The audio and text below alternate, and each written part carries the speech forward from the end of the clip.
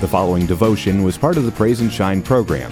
You can catch Praise and Shine every Sunday morning beginning at 8 on Quixie 98.3.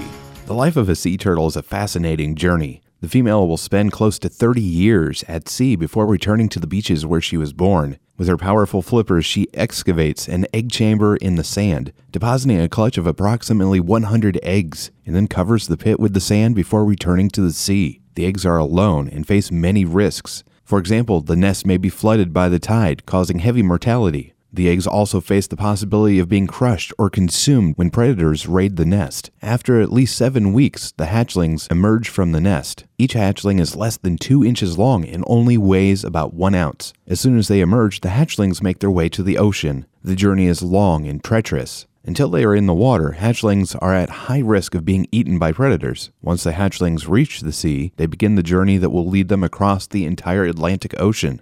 There may come a time in our lives when things look bleak, with a lack of progress. Before we emerge, we may feel stuck under the sands of our circumstances, like we can't do anything. Everything may seem dark. Maybe we have already faced many trials, just like the hatchlings before they emerged. But we must persevere. We can't stop there. We must stay hopeful in those times, because once we emerge, our path will become clear. In The Hero's Journey by Joseph Campbell, there comes a time when we reach our lowest point. We can go no further as the person we used to be. It is at that point when we are forced to change. We become greater than our past selves and emerge stronger and new.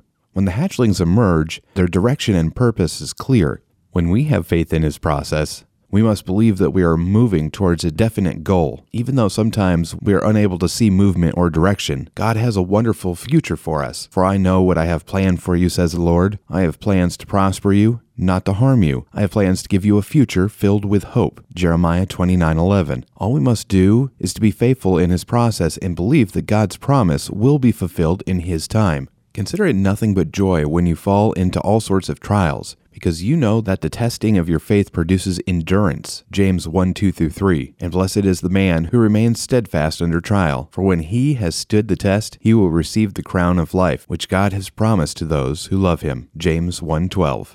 Thank you for listening to the Praise and Shine devotional. If you need prayer or would like to share praise, please visit our website, wqxe.com/praise. You can also find the Praise and Shine group on Facebook by searching Praise and Shine.